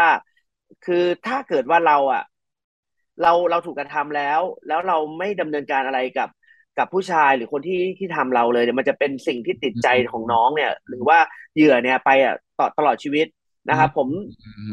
ได้คุยกับน้องที่เป็นเหยื่อหลายๆคนของรองหัวหน้าพรรคนะครับบางคนเนี่ยตั้งแต่ถูกกระทำไปหลายปีแล้วนะครับแต่มันเป็นอะไรที่อยู่ลึกๆในใจที่แบบว่าถึงแม้ตอนนี้จะแต่งงานมีสามีแล้วนะครับแต่ว่าเขายังต้องกินยาซึมเศร้าอยู่เวลาผ่านคอนโดที่ถูกล่วงละเมิดนะครับเขาก็หันไปมองแล้วเขาไม่กล้ามองเลยนะครับแล้วก็รู้สึกเครียดจิตตกทุกครั้งนะครับแต่พอมาวันหนึ่งมีน้องคนแรกที่ออกมาเปิดโปงแล้วตัวเขากล้าที่จะไปแจ้งความเนี่ยเขาก็บอกว่ามันเหมือนเป็นการปลดล็อกอะให้ไอ้คนชั่วคนนี้ไม่ว่ามันจะได้รับผิดหรือว่าไม่ได้รับก็ตามนะครับแต่ว่ามันเป็นการปลดล็อกในจิตใจแล้วสภาพจิตใจน้องเขาก็ดีขึ้นนะครับเขาก็ได้มีการเล่าให้ครอบครัวฟังในสิ่งที่เขาไม่กล้าที่จะเล่าหรือไม่เคยเล่ามาก่อนนะครับถ้าเกิดว่าผู้เสียหายหรือใครก็แล้วแต่นะครับเกิดความกลัวว่าจะไม่รับความเป็นธรรมหรืออะไรเนี่ยจริงๆแล้วผมมายินดีช่วยนะครับไม่ต้องไปเกรงกลัวอะไรเลยนะผมก็ดำเนินคดีมาหลายคนแล้วไม่ว่าจะเป็นไฮโซหรือว่าจะมีตำแหน่งใหญ่โตทางการเมืองอะไรก็แล้วแต่นะครับครับคราวนี้บี้ยังไงเราก็มีทนายอยู่ในสายแล้วนะอดถามทั้งสองคนเรื่องนี้ไม่ได้นะตอนนี้เราก็รู้กันว่ามันมีเรื่องนี้ในสังคมที่ดังอยู่น่ะคือเรื่องนายตำรวจกับทหารที่เขาเอาไปเป็นคนใช้แล้วก็ทุบตีอย่างเงี้ยนะทนายตั้มในคดีอย่างเงี้ยผมขอถามเรื่องคดีนะไม่ได้ถามเรื่องการเมืองนะถ้าเราถูกคนจ้างใช่ไหมถ้าเราถูกคนที่เป็นเจ้านายเราทำร้ายร่างกายเราอย่างเงี้ยเรามีทิศทางออกยังไงหรือแนะนำยังไงกับคนที่ไปเป็นคนใช้ในบ้านใครหรือเป็นลูกน้องใครแล้วโดนเจ้านายโหดร้ายทำร้ายร่างกายขนาดเนี้ยต้องทำอย่างไรบ้างคือพวกนี้เนี่ยเราเข้าใจเขานะครับว่าพวกนี้เนี่ยเวลาไปเป็นลูกน้องเขามันก็อยู่ใต้เขาแหละนะครับแล้วก็มีความจำเป็นทางเศรษฐกิจทางการเงินที่เราจะต้องพึ่งพาเขานะแต่แล้วทีนี้เจ้านายบางคนก็ได้ทีก็ข่มเหงเลยนะครับไม่ว่าจะเป็นการทุบตีหรือเป็นการเอาเปรียบอะไรต่างๆเนี่ยนะครับจริงๆแล้วตามกฎหมายเนี่ยนะมันก็เหมือนกับทั่วไปเลยที่ถูกทำร้ายร่างกายเนี่ยเราก็สามารถที่จะแจ้งความดำเนินคดีข้อหาทำร้ายร่างกายได้นะครับพวกนี้ก็มีอัตราโทษจำคุกนะครับคือเอางี้ดีกว่าผมเตือนทางเจ้านายดีกว่านะครับว่าวันนี้เนี่ยเขาอาจจะยอมเรานะครับเราอาจจะทุบตีหรือกลั่นแกล้งเขาไปเรื่อยๆวันที่1วันที่2วันที่3เขาก็ไม่ว่าอะไรพอวันที่5วันที่10วันหนึ่งเขาหมดความอดทนนะครับเขาเกิดไปแจ้งความเราครั้งเดียวนะรวดไปทุกคดีเลยกฎหมายเขาคิดเป็นกรรมนะครับ นะต่อการกระทำความผิด1 ครั้งเป็น1 กรรมนะครับดูว่าร้ายแรงแค่ไหนบาดเจ็บแค่ไหนต่างหากด้วยถ้าสาหัสก็หนักนะครับอันนี้เราก็จะถูกทบต้นได้นะครับฉะนั้นนะถ้าเกิดเรารู้ว่ามันผิดกฎหมายเราอะไรเนี่ยเราก็อย่าไปทำแล้วก็อย่าไปรังแกเขานะครับอยู่กันด้วยเอื้อเฟื้อดีกว่าแล้วกฎหมายเนี่ยเรื่องการทารุณกับลูกน้องหรือให้แฟนนะสามีภรรยาสามีตบตีผู้หญิงเงี้ยใช่ไหมแต่ตบตีภรรยาโทษพวกนี้มันรุนแรงแค่ไหนครับเพราะดูมันก็โทษในเมืองไทยไม่เห็นจะรุนแรงเลยเดี๋ยวก็ปล่อยกันเดี๋ยวก็เคลียร์กันอะไรเงี้ยเพราะโทษมันไม่รุนแรงจริงไหมสังคมมันถึงเสียหายขนาดเนี้ยมันอยู่ที่ระดับความเจ็บด้วยนะถ้าเกิดว่าได้รับอันตรายไม่ถึงไม่ได้รับอันตรายแก่กายเลยสมมติตบกระบาลไปทีนึงไอ้อย่างนี้มันก็อาจจะเป็นเราหูโทษนะครับแต่ว่าถ้าเกิดว่ามีบาดแผลมีร่องรอยฟกช้ำอันนี้เขาเรียกว่าเกิดอันตรายแก่กายละอันนี้ก็จะมีโทษจำคุกมานะครับแล้วถ้าเกิดว่าต้องรักษาไม่สามารถไปทำงานได้เลย7 วัน10 วันอะไรแบบนี้นะครับก็เป็นอันตรายสาหัสโทษก็จะเพิ่มแล้วถ้าเกิดไอ้อาวุธที่เราไปใช้เนี่ยมันเกิดเป็นมีดหรือว่าเป็นอะไรขึ้นมาที่พยายามที่จะทำร้ายให้เขาอย่างเงี้ยกฎหมายเขามองดูอาวุธด้วยว่าอาจจะทำให้เขาถึงตายได้ไหมถ้าอาจจะทำให้เขาถึงตายเนี่ยอันนี้ก็เป็นพยายามฆ่าแล้วถ้าเกิดว่าเขาเกิดเสียชีวิตขึ้นมาพังมือไว้นะอันนี้ก็อาจจะเป็นเจตนาฆ่าได้นะครับตั้มพี่ฝากถามอย่างตั้มเนี่ยเป็นคนที่เราตามข่าวมาตลอดนะกล้าแฉนู่นแฉนี่ตั้งแต่ตำรวจอะไรนะโจ้ใช่ไหมโจ้ฟูราเร่ใช่ไหมที่ก็คดีคุณใช่ไหมครับจนถึงเรื่องด้วยทำไมคุณถึงมีจิตใจที่กล้าแฉไม่โดนถูกเขาจะขอโทษทีนะขอโทษใช้คำนี้นะไม่กลัวโดนเก็บมึงเหรอไม่กลัวโดนนู่นกลัวทำไมถึงกล้าจังอ่ะพี่ผมบอกเมื่อกี้ผมไม่ค่อยกล้าไปนั่งกินก๋วยเตี๋ยวกับเขานะก็นอกจากเรื่องความหล่อแล้วยังกลัวว่าจะเป็นเหยื่อของการ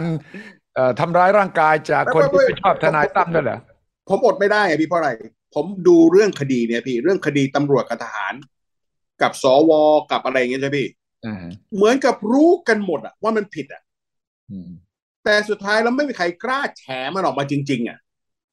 เลยอยากฝากว่าอะไรในนิสัยตั้มเนี่ยถึงทำให้ถึงกล้าแฉขึ้นมาแล้วทำไมไอ้สิ่งที่เราเห็นกันในสังคมเนี่ยมันถึงไม่ค่อยกล้าแฉกันนะเนี่ยผมอยากให้คุณสุทธิชัยกับตั้มอธิบายให้สังคมฟังหน่อยว่า1ทำไมถึงกล้าแฉกับทำไมคนอื่นถึงไม่ค่อยกล้าแฉกันต้องทนายตั้มก่อนเลยนะครับก็อย่างนี้นะครับคือผมเนี่ยทำคดีพวกเสี่ยงมาเนี่ยมันก็ตั้งแต่ก่อนที่ผมจะดังแล้วนะครับก่อนที่ผมจะดังเนี่ยแถวบ้านผมเนี่ยมีคนขายลูกชิ้นนะครับเขาถูกตำรวจ8 ตำรวจเนี่ยกลั่นแกล้งยัดข้อหาให้นะครับผมก็ไปทำคดีช่วยเขาแล้วนะครับตอนนั้นก็ทะเลาะกับตำรวจระดับรองผู้กำกับอะไรก็มาเฝ้าหน้าบ้านหน้าหมู่บ้านผมนะครับแล้วหลังจากนั้นผมก็ไปทำคดีหวย30 ล้านเป็นคดีที่หลายๆคนรู้จักเนี่ยก็ไปทะเลาะกับในพลนะครับจนมาทำคดีไบโอแมทริกก็ไปทะเลาะกับระดับผบตรนะครับหรือไปเปิดโปงอะไรต่างๆที่หลังที่ทำเนี่ยนะครับคดีพุ่มกับโจ้อะไรเปิดคลิปอะไรต่างๆเนี่ยคือตอนแรกๆเอาพูดตรงๆผมก็กลัวนะครับก็กลัวว่าเราจะเกิดอันตรายกับตัวเองกับครอบครัวอะไรหรือเปล่านะครับแต่พอเราทำไปเรื่อยๆแล้วเอาจริงมันก็ชินนะครับมันก็ชินเราก็คิดว่าเราระวังตัวของเรานะครับกลางค่ำกลางคืนเนี่ยเราก็พยายามที่จะไม่ออกไปไหนนะกับครอบครัวกับอะไรเราก็ดูแลอย่างดีนะครับเพื่อไม่ให้เขามาทำร้ายหรือทำอันตรายอะไรได้นะครับส่วนตัวผมเนี่ยผมทำจนชินละนะผมก็คงจะไม่ได้กลัวแล้วแหละคดีที่มันจะหนักกว่านี้หรือว่าอะไรยังไงแต่ของคนอื่นเนี่ยเขาอาจจะคิดอะไรหลายอย่างนะครับว่าเดี๋ยวทำไปแล้วอาจจะ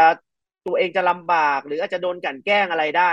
นะครับจริงๆกับผมทำคดีเนี่ยผมทำให้ผมโดนคดีค่อนข้างจะเยอะด้วยนะถูกฟ้องเองถูกแจ้งความเยอะแยะไปหมดเลยครับแต่ว่าก็ยังถือว่าเป็นหน้าที่แล้วก็เห็นแต่บางคนซองอันนี้ผมขอถามคุณสุทธิชัยอยู่นะครับกับคดีตำรวจกับทหารคนนี้ใช่ไหมครับพี่กับสวทุกคนเนี่ยนะมันเป็นสิ่งที่มันชัดเจนมากอ่ะมันเส้นสายมันอย่างงู้นอย่างนี้ใช่ไหมพี่ใช่โดยที่เรื่องเนี้ยผมไม่เชื่อนะว่าเรื่องนี้เป็นเรื่องพิเศษที่เกิดขึ้นกับ2 คนนี้อย่างเดียวนะมันต้องมีอย่างนี้เยอะมากแน่นอนไม่มันถึงไม่แฉกันออกมาพี่โดยที่มันเห็นกับหน้าคนนี้ทำไมปฏิเสธการไม่รู้เรียกสวไปผู้ก็ไม่พูดอะไรถามทหารอะไรก็ไหน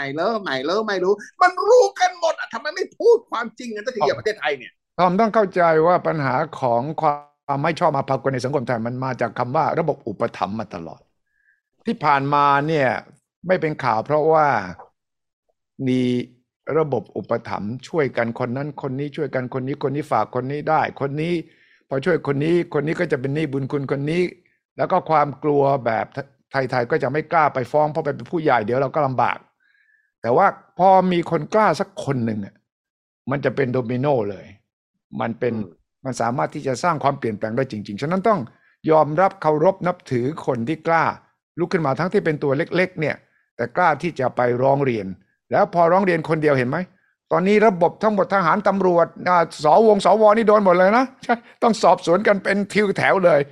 เล็กๆความกล้าเล็กๆของคนคนเดียวนะมันสามารถเปลี่ยนสังคมได้นี่คือสิ่งที่ผมเชื่อว่าทนายตั้มก็เห็นว่ามีคนหนึ่งไม่กล้ามาปรึกษามันเป็นเนี่ยอย่างนี้หนูไม่กล้าทำอย่างนี้ทนายตั้มก็เชื่อเห็นว่ามันมีทางทำได้แล้วถ้าช่วยคุณมันจะช่วยคนอื่นได้ด้วยเพราะว่ากรณีอย่างเนี้ยถ้ามันเกิดขึ้นแล้วมันจะมีผลกว้างไกล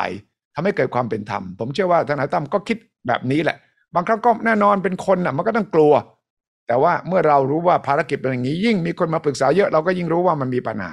แล้วถ้าเรารู้ว่ามันช่วยได้มันก็ต้องช่วยนี่คือผมเข้าใจว่าอย่างนั้นฉะนั้นกรณีที่ทอมถามเนี่ยมันไม่ใช่เคสนี้เคสเดียวแน่นอนย้อนกลับไปดูการเขาเรียกอะไรส่งไปช่วยราชการเนี่ยนะโอ้คุณเห็นไหมระดับไหนที่เซ็นอะระดับใหญ่โตทั้งสิ้นแล้วก็ฝากคนนั้นฝากคนนี้ได้ท้ายที่สุดพอมีคนกล้าคนเดียวต้องยอมรับเคารพนับถือคนคนนี้เลยนะที่ทำให้เกิดแต่อย่างคดีเนี่ยนะผมก็อดถามตัวเองไม่ได้นะครับพี่ก็มันต้องมีคนเซ็นถูกต้องใช่ไหมครับพี่มีไงหลักฐานมันก็โผล่มาทีละชิ้นแล้วทำไมมันถึงจับผิดคนเซ็นนี้ไม่ได้ล่ะก็กำลังเราจะพิสูจน์กันละครั้งนี้แหละจะไหมทนายตั้มครั้งนี้จะพิสูจน์กันไม่ได้ทนายตั้มคิดเห็นยังไงเกี่ยวกับคดีเนี่ยที่คุณสุทธิชัยกำลังบอกว่าเป็นสิ่งที่อาจจะเปลี่ยนแปลงระบบคิดเห็นยังไงกับคดีเนี่ยมันจะมองว่ามันจะเปลี่ยนแปลงจริงไหมหรือสุดท้ายแล้วคนไทยก็กลับไปโหมดพี่เบิร์ดธงชัยแมคคินไทยสบายคือผมว่านะตอนนี้นะครับถ้าเกิดว่าเรากระพือเยอะๆนะครับมันก็สามารถที่จะเปลี่ยนได้แต่ว่าถ้าเกิดว่ามันดังไปเหมือนจุดพลุไปทีเดียวแล้วมันก็วูบดับหายไปเนี่ยนะพอเวลาผ่านไปนานเข้ามันก็อาจจะกลับมาอีหลอบเดิมได้อีกนะครับเพราะว่าระบบของไทยอย่างที่คุณสุชัยบอกนะมันเป็นระบบอุปถัมภ์มาตั้งนานแล้วนะครับพอเป็นระบบอุปถัมภ์เนี่ยตอนนี้มันก็เหมือนกับมีคนจับผิดอยู่เฮ้ยมึงเงียบๆไปก่อนไอ้นี่ไปก่อนให้มันซาไปพอมันซาไปเสร็จเดี๋ยวมันก็ทำเป็นอีแบบเดิมอีกแต่ถ้าเกิดว่าเราดูแล้วเราต้องเปลี่ยนแปลงสังคมเนี่ยเรามาร่วมจุดไฟให้สังคมกันนะครับว่าพวกเราต้องมีการเปลี่ยนแปลงถ้าใครทำแบบนี้เนี่ยเราก็ต้องมองแล้วว่ามันเป็นมันทำเป็นสิ่งที่ไม่ถูกต้องนะครับทำให้เป็นบรรทัดฐานใหม่ว่าไอ้การที่ทำแบบนี้เนี่ยนะมันเอาพวกพ้องเข้ามาไม่ได้ดูวุฒิความสามารถอะไรเลยนะแบบนี้สังคมมันก็ไม่ดีขึ้นนะครับครับก็หวังว่าจะไม่ใช่เป็นแค่จุดพลุอย่างเดียวเพราะว่าตอนนี้มันมีโซเชียลมีเดียแล้วก็ไม่มีคนที่จะตรวจสอบฝ่ายค้านก็ต้องทำหน้าที่ดังนั้นก็หวังว่านี่จะเป็นเคสตัวอย่างที่จะฝากพี่ทั้งสองคนทั้งตั้มทั้งคุณสุทธิชัยนะสร้างพี่คุณสุทธิชัยก่อนเลยสร้างบันดาลใจกำลังใจให้คนออกมากล้าคุณสุทธิชัยจะแนะนำอย่างไรครับให้คนออกมากล้าเพื่อจะเปลี่ยนสังคมไปทิศทางที่ดีสำหรับทุกคนคุณสุทธิชัยจะให้ความแนะนำอันนี้กับทุกคนเราต้องปกป้องคนที่กล้าก่อนซึ่งไอ้กฎหมาย whistleblower เนี่ยก็เป็นส่วนหนึ่งกฎหมายที่จะปกป้องคนที่กล้าที่จะมาแจ้ง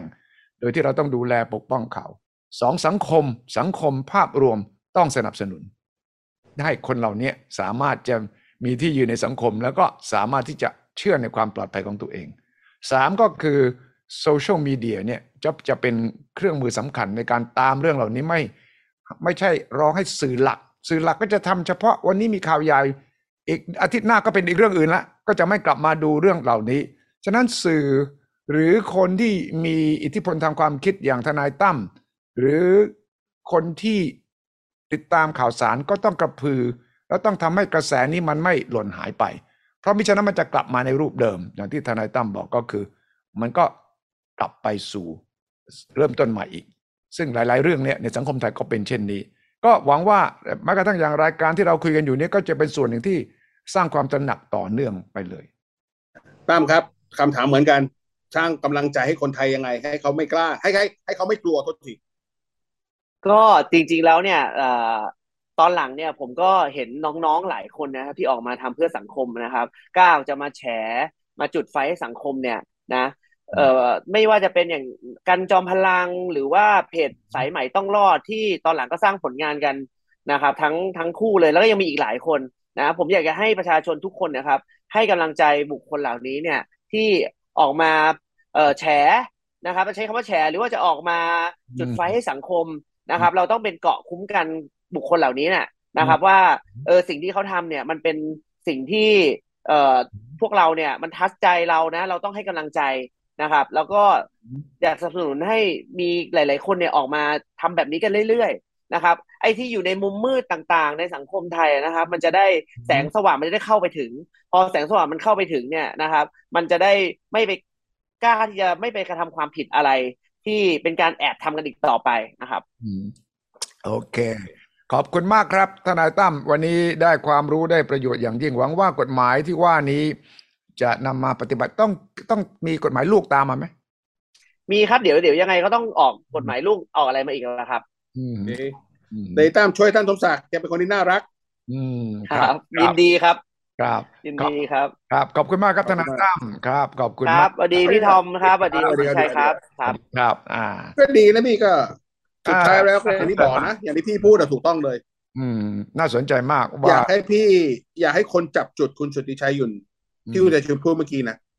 มันไม่จำเป็นต้องมีคนล้านคนออกมากล้านะแต่ขอคนเดียวใช่ไหมครับพี่ใช่คนเดียวสามารถสร้างความเปลี่ยนแปลงได้ซึ่งเราต้องช่วยสนับสนุนและก็ให้กำลังใจอย่างทอมนี่แหละเวลาจะพูดจะทำอะไรก็คิดถึงเรื่องนี้ว่าต้องให้กำลังใจกับคนตัวเล็กตัวน้อยที่จะเป็นผู้ที่สร้างความเปลี่ยนแปลงและจะว่าเป็นคนธรรมดาด้วยนะไม่ต้องมีตำแหน่งไม่ต้องมีฐานะทางสังคมเลยนะขอให้ประชาชนทุกคนมีความเชื่อว่าเสียงเล็กๆของเราเนี่ยมันจะสร้างความเปลี่ยนแปลงได้ดังนั้นวันนี้ดีพูดถูกมากเลยครับดังนั้นวันนี้ it only takes เท่าไหร่ it only takes one voice ใช่ไหม yeah it only takes one voice itที่จะ make shake up the world เพราะว่าสังคมไทยเราเนี่ยมันต้องกระตุ้นแบบนี้แหละสังคมไทยมันมีระบบที่มันฝังลึกมากทอมฝังลึกมากที่ผมตามคดีของทหารกับตำรวจอันนี้นะมันเสียไม่รู้กี่สถาบันเลยครับพี่สถาบันสวสถาบันทหารสถาบันตำรวจสถาบันมหาวิทยาลัยสถาบันศาสนาไม่น่าเชื่อว่าผู้หญิงคนเนี้ยนะที่เคยเป็นเซลล์ขายรถนะจะได้ขนาดนี้เลยอ่ะไม่น่าเชื่อแล้วลองคิดซิว่าถ้ามีการสอบสวนต่อไปเนี่ยเราจะรู้เลยว่าไอ้ลักษณะอย่างนี้มีเยอะมากที่คุณกินเงินเดือนชื่อคุณไปทำงานอยู่ทาง3 จังหวัดชายแดนภาคใต้แต่คุณไม่เคยไปเลยนะแล้วคุณก็กินเงินเดือนแล้วคุณก็สามารถมีตำแหน่งมากมายเป็นที่ปรึกษามีเขาว่ามันมีช่องว่างนี่ใช่ไหมคุณตั้งที่ปรึกษาใครก็ได้สวก็ตั้งที่ปรึกษาได้สสก็ตั้งที่ปรึกษาได้ทหารตำรวจก็สามารถเขาบอกว่าส่งไปช่วยราชการหมายความว่าใครก็ไม่รู้ล่ะถ้าผู้ใหญ่เซ็นก็สามารถไปช่วยราชการได้ก็มีเงินเดือนมีตำแหน่งแห่งหนพอมีตำแหน่งเพราะคนก็เกรงใจคุณสิทอมแล้วพี่รู้ไหมครับเรื่องเบี้ยเนี่ยผมเนี่ยเคยถูกเชิญเข้าไปอยู่ในกรรมาธิการเคยถูกเชิญเข้าไปเป็นที่ปรึกษาเขาเรียกว่าคุณวุฒิพิเศษนะเรื่องภาษาเรื่องภาษาเรื่องภาษานะครับแล้วผมก็เคยถามนะว่ามาประชุมพวกนี้ผมยินดีนะผมวอลันเทียมานะเขาตอบว่าวอลันเทียไม่ได้ครับเพราะเรามีเบี้ยที่ต้องจ่ายคุณทอมประชุมละ 3,000 บาทเขาเรียกเบี้ยประชุมเพราะว่าแล้วผมไม่เอาได้ไหมคำตอบอะไรพี่ไม่เอาไม่ได้แต่ถ้าคุณทอมอยากบริจาคกลับบริจาคได้แต่ยังไงต้องเพราะงั้นผมขออย่างนี้ผมไม่เอาตำแหน่งอะไรเลยได้ไหมแล้วผมเข้ามาในฐานะผมก็แล้วกันใช่ไหมครับเขาบอกถ้าอย่างนั้นได้แต่ถ้ามีตำแหน่งเนี่ยต้องมีเงินเดือนมาด้วยต้องมีเบี้ยมาด้วยแปลกดีไหมระบบไทยบอลันเทียไม่ได้นะไม่ได้ต้องถ้ารับตำแหน่งต้องมีเบี้ยตามมาด้วยตลกเลยพี่นี่เป็นระบบข้าราชการของเรานี่คือแล้วพี่คิดดูถ้าตอนนั้นผมประชุม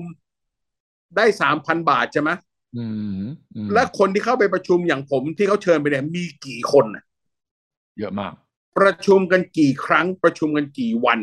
แล้วก็คุณบางทีไม่ต้องมาก็ได้นะไม่ต้องมาหรอกคุณเซ็นชื่อพี่เขาบอกเซ็นชื่อเฉยนี่คือบอกว่ามันที่มันเน่